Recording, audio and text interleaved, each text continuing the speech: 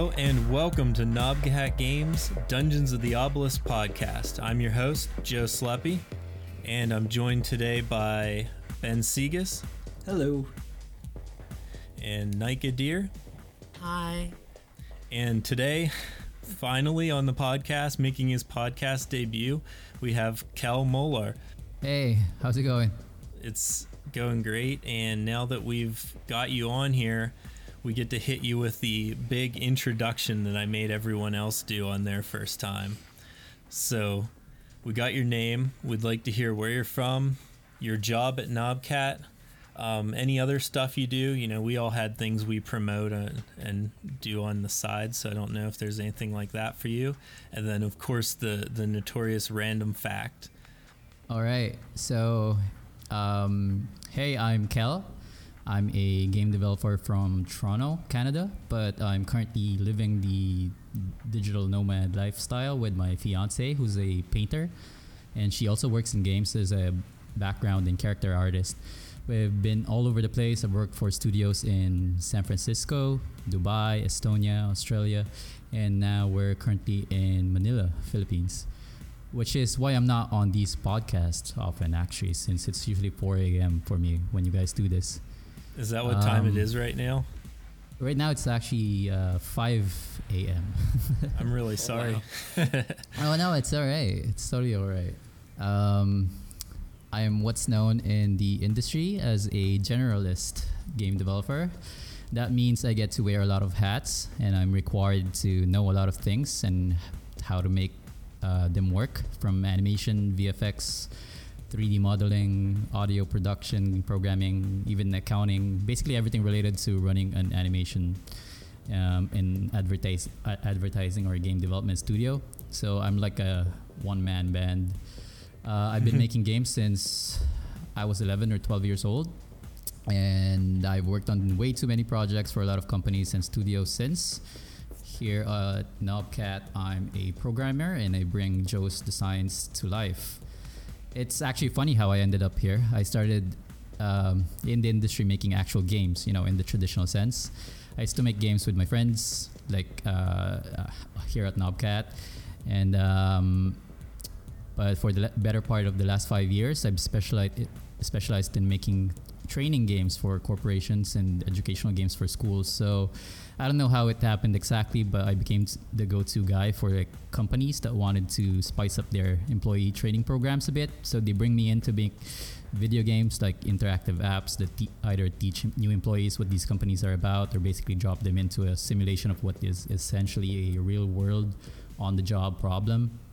And I get a lot of referrals, so my portfolio is all over the place. For example, I worked on a game for a solar power company, a home insurance company that deals with water damage, and even a forensics company that trains people who eventually end up working for the FBI. So it's like all referrals. Oh, wow. So 2 months ago, I had a moment where I kind of took a look at where I'm at and what I've been doing, and felt like my career had taken a different direction, much different than what I expected. So I felt like I was creatively starved, and I started looking around for something different. That's when I saw Joe's job ad, and what really drew me in was the fact that you guys are a small new group working on a game in a genre and a medium that I was actually interested in, and I felt like something like Knobcat was an opportunity for me to like help a small group to establish a culture and, you know, like help a studio to find its voice. So 2 months later, here we are. That's a lot of wow. Some of that awesome stuff I don't even know if I quite knew. Yeah. Thank you so much for sharing all that. You're definitely the experienced guy on the team. It's been like kind of a godsend for us, really. Like I'm wondering like how things could have gone differently if you hadn't answered the ad, you know. I don't like to think about it. That's actually my random fact. So my random fact is actually still related to this job in Knobcat. After my first interview with you, you sent me the game design document, and I took a look at it, and it's funny. I'm not sure if you remember this, but I did turn you down, or at least I implied that I wasn't the right person for the job. So I tried really hard to get you to go with someone else. Because as I was reading the document, I thought, damn, this game is going to need someone who can really sink their teeth in, right? It can't have someone go halfway, otherwise it won't get done. So I felt like with what I had on my plate, I wasn't sure if I was the right person, for that. So I told you I was gonna sleep on it, but I actually already decided that I wasn't gonna take the job. So when I got off the call with you, I spoke to my fiance, and I told her like, oh, I'm not gonna take that job. Like the guy is working on his passion project. He's funding it himself. He's really into it. He even has this YouTube channel where he plays this other game he likes that's similar to it. He plays it almost religiously, but he knows he can do a better job. He can make a better game. But so I'm not sure if I want that kind of pressure. That's what I said. And then she said, isn't that what you're looking for anyway? And you're getting tired of these corporate games. You're practically sleepwalking your way through the deadlines. So like, why? She said, why, right? So I'm like, yeah, that gave me something to think about. And so I thought about it, and I thought, okay, if I'm gonna do this anyway, I might as well do it with, or I wanted to do it with someone who really wanted to make this game. Like I wanted a team that's really passionate about making this game. So it had to be worth my time, and it had to be worth everyone's time, right? So I went ahead and told you like the day after, like, okay, let's do it, right? So that's my random pack. I almost turned down this job basically. Nice. Well, thank goodness for your fiance. That's really cool, actually. Like, it's cool that you gave it a very honest and serious consideration, and then was like, still kind of had to go back and think about it. That's important, I think, before starting any project. Yeah. Yeah, I mean, I guess to get more like behind the scenes too, like I did some interviews, and I was like, this is the guy. Like I don't want to do any more interviews. This guy's perfect for this. He seems passionate about it and everything. And then I did the second interview with you, and you were like kind of turning me down, and I was like, but you were turning it down for the reason that you thought you couldn't do it good enough. And I was like, no, that's a reason why you should be the person doing it, is that you care enough to turn it down because you think you can't do it good enough.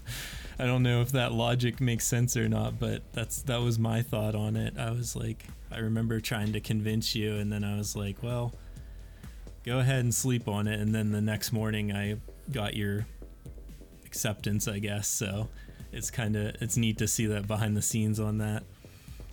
Yeah, because like I told you, right? Like I still have my full-time jobs, or a couple of them actually. So yeah.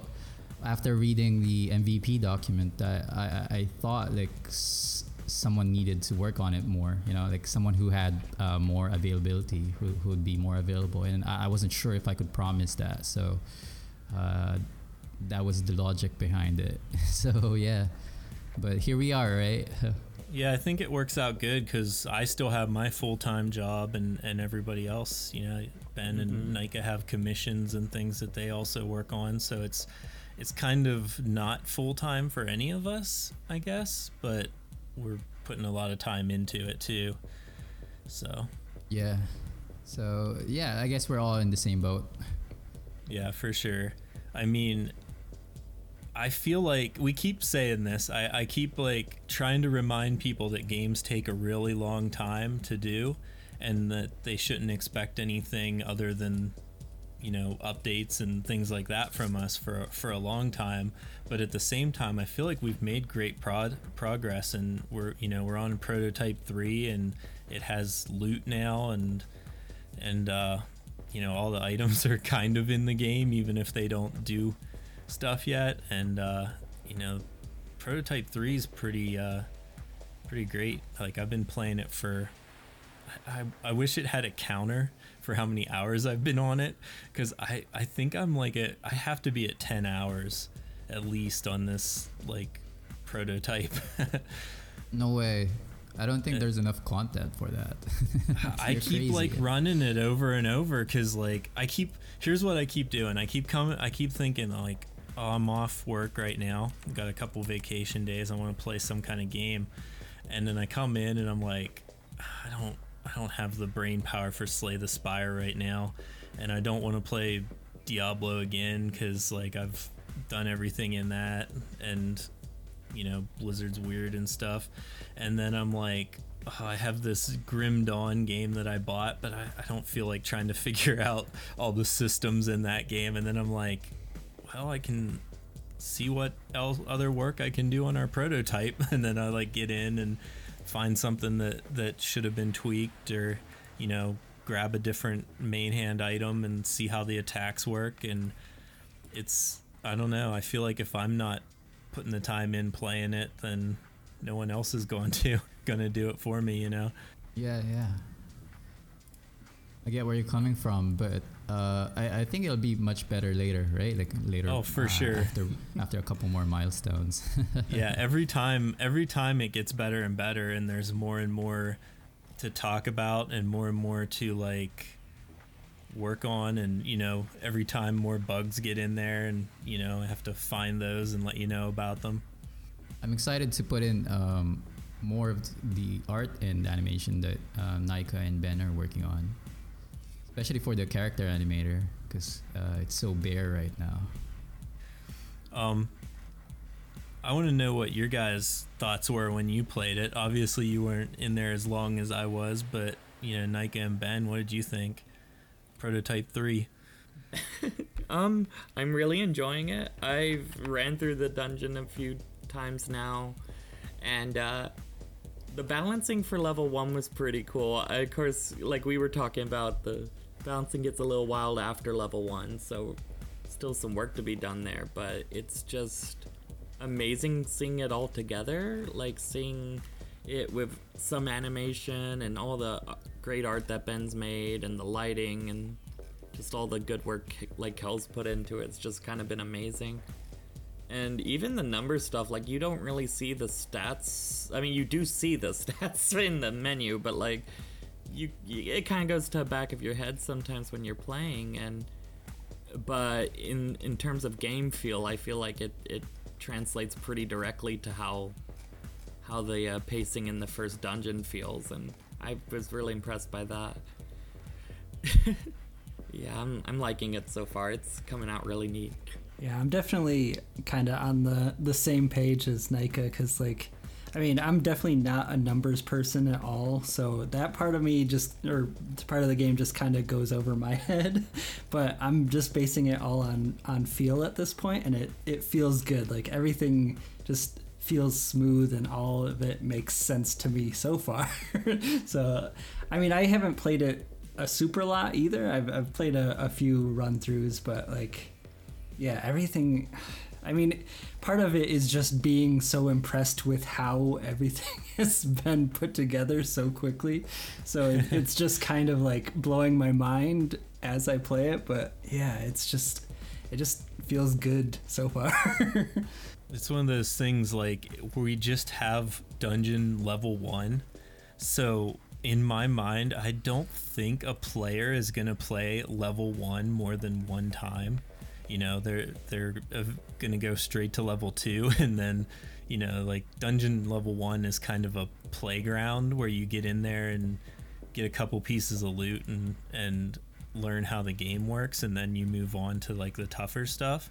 So like we've probably spent more time in it than like any player actually will for level 1, but it's pretty neat. Like you all mentioned the numbers, and I feel like my guesses for the numbers in my head were all pretty close, except for the weapon attacks. They were all like about like 90% weaker than they should have been. Yeah, I don't know how you just like pull the numbers out. Like I said, the numbers go way above my head. So like the fact that you've gotten it pretty well balanced thus far is blowing my mind. So Yeah, it's, I don't know, like for some reason that's how my brain works, is I'm just like, okay, well if I give them this stat, then you have to like balance everything around it. And so it's like, if you can do this much damage, how strong does the mob need to be? And if you have this much health, how much damage does the mob have to do? I don't know. I just like, I'm always, for some reason, like, I guess that's why I play games like this, is to crunch numbers. Awesome. That's cool. Yeah, I was been doing like a bunch of different builds. Like I tried to do an entirely strength build, which is I was actually able to do because the karma is bugged right now, so you have way more karma than you should. So so you don't need to stack karma to be able to cast your tougher attacks. So I was able to just go all strength, and I was like running around the dungeon a bunch of times trying to drop an item. Like I needed like a body or something that had strength on it. So like then when that finally drops, it's like, oh man, I finally got it. So like I think that's gonna be, you know, that's the feeling you want, is when you finally get that cool piece of loot that drops. So I'm excited for people to eventually be able to do that. Mm-hmm. For sure. I also had to name every piece of loot in the game. Yeah, we should. I mean, I don't want to spoil all the names right too early, but like we should probably talk about some of those because there's some really good ones in there. Yeah, I was curious if anything stood out to any of you. Yeah, I was well, when I was playing, I ended up on the Faith's Gold longsword. I thought that was cool, but that's pretty, like, you know, that's a longsword. That's cool. That's gold. But then you have things. Yeah, that's the fabled tutorial sword. But then you've got like Canopic Jar, Hackneyed Pants, Victoria Foot Guards. Like the naming's great in this, honestly. Blade of the End. Oh no, I'm leaking things. I should probably shut up. Some of them, like there is like little things behind some of them. Like a Canopic Jar is just, that one's not really like named after anything other than like a Canopic Jar is like what they take all of the gross stuff out in Egypt, like when they're making a mummy. They take all of the disgusting stuff out and put it in the jar and then like seal it up. So that's like what that is. Gotcha. I wasn't actually sure. Like I ended up looking up Canoptic and was like, is this what this means? I think yeah, some of the names though are like really interesting. Like you have this one that starts with Remorse, and it's like allegiance of it's like a whole thing, and that just feels like there's like potential lore implications or plot implications there. It's kind of why I hesitate to say it completely out loud, but now all of the stuff is kind of like tentatively lore.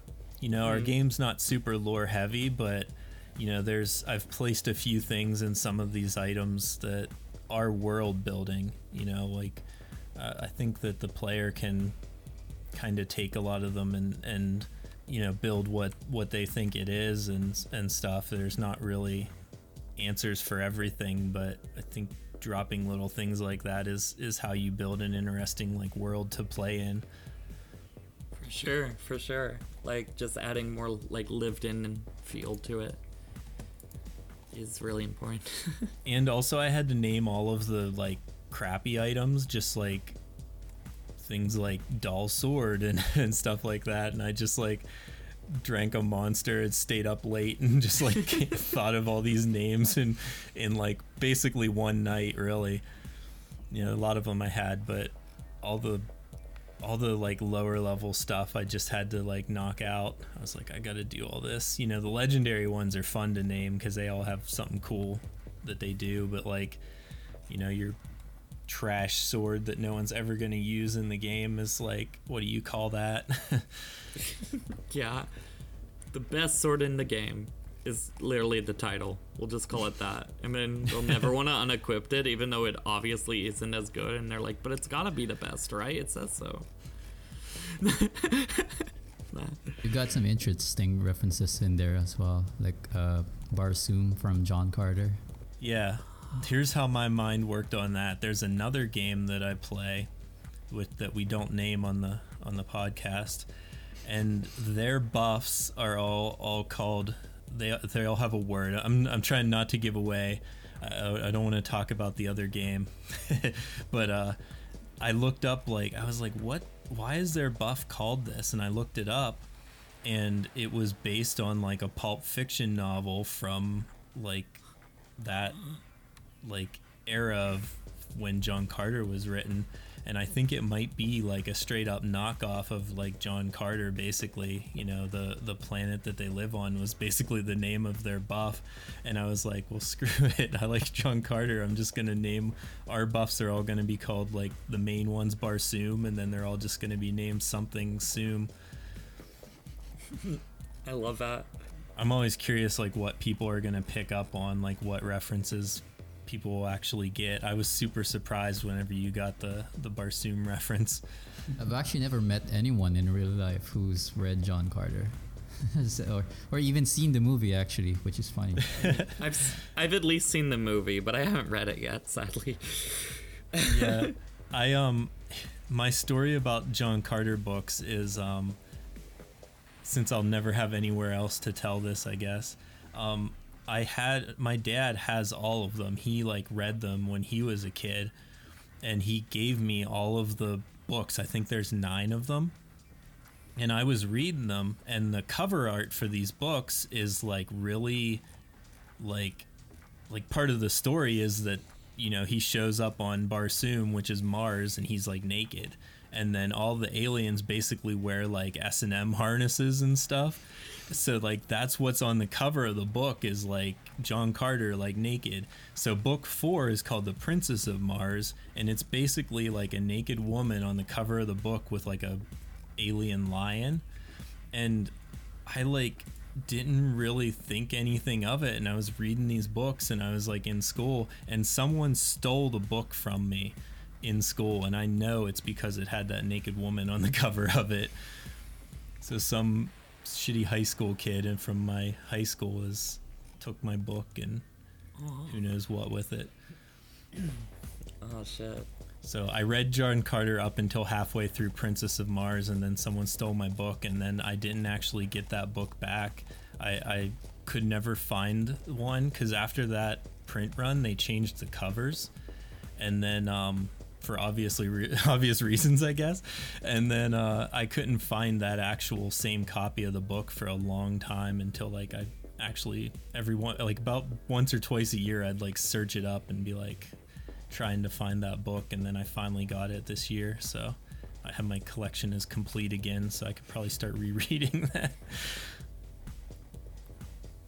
Is that far enough off topic for a podcast? I mean, it's a cool story, at least. Yeah, For sure. hopefully. Yeah, we had a few more things in the notes that I wanted to bug Kel about, you know, kind of getting some behind the scenes on programming and, you know, taking my ideas and making them real. But I'm looking at our clock right now, and we're at 26 minutes, so I don't think we have time to get into all of that. So let's save some of that stuff for the next time Kel's on the show. And let's get into the what are you working on right now? Mine's pretty boring. I updated our site today.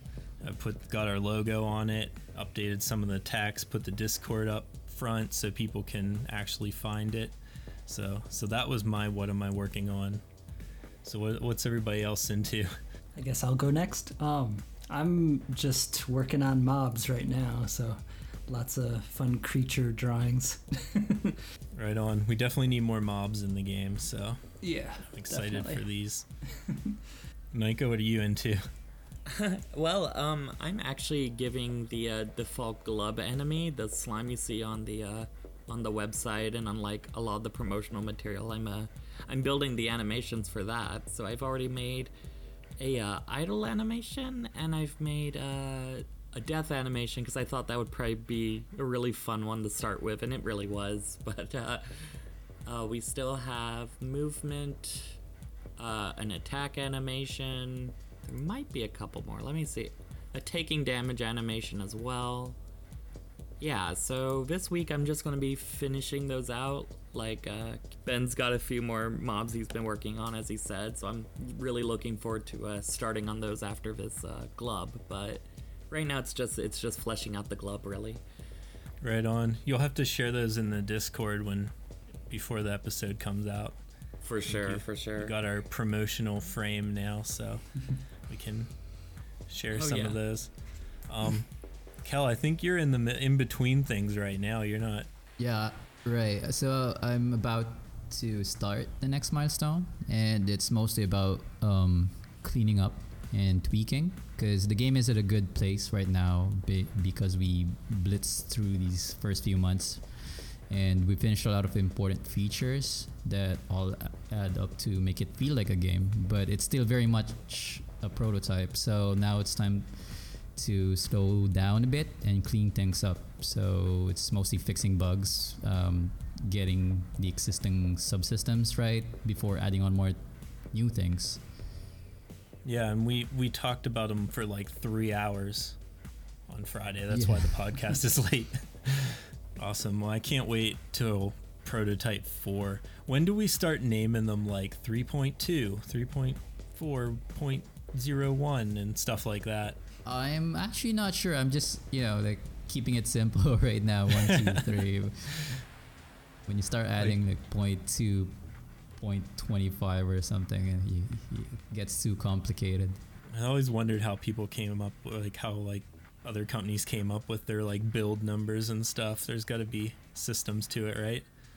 Yeah, it's usually there are no set rules. Like every studio or company does it differently. But if it's like a 0.1 version, it's usually just a small like whatever, like a small feature or a small fix to something. So usually the big numbers like 1.0 or like 2.0 are reserved for like major updates. Right on. I think that's it.